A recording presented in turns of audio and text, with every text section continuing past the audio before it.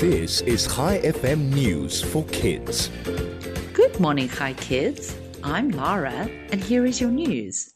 Today's Tuesday, the 19th of July, 2022.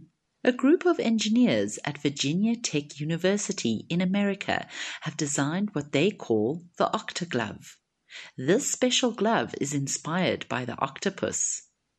Human hands were not designed to stick or hold onto certain objects underwater. The glove can help rescue divers, underwater archaeologists, and bridge engineers grip objects underwater.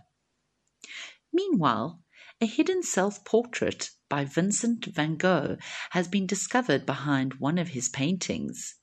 The painting was covered by layers of glue and cardboard for more than 100 years. The National Galleries of Scotland said the image was found when people who protect art took an X-ray of Van Gogh's 1885 head of a peasant woman for an exhibition. And finally, a woman in America decided to climb through the McDonald's drive-thru window when the people working there said they could not take her order after running out of gloves. A TikTok video of this has gone viral with over 720,000 views and 127,000 likes.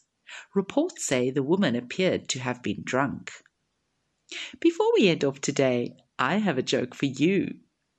Where do you find a tall teacher? In a high school.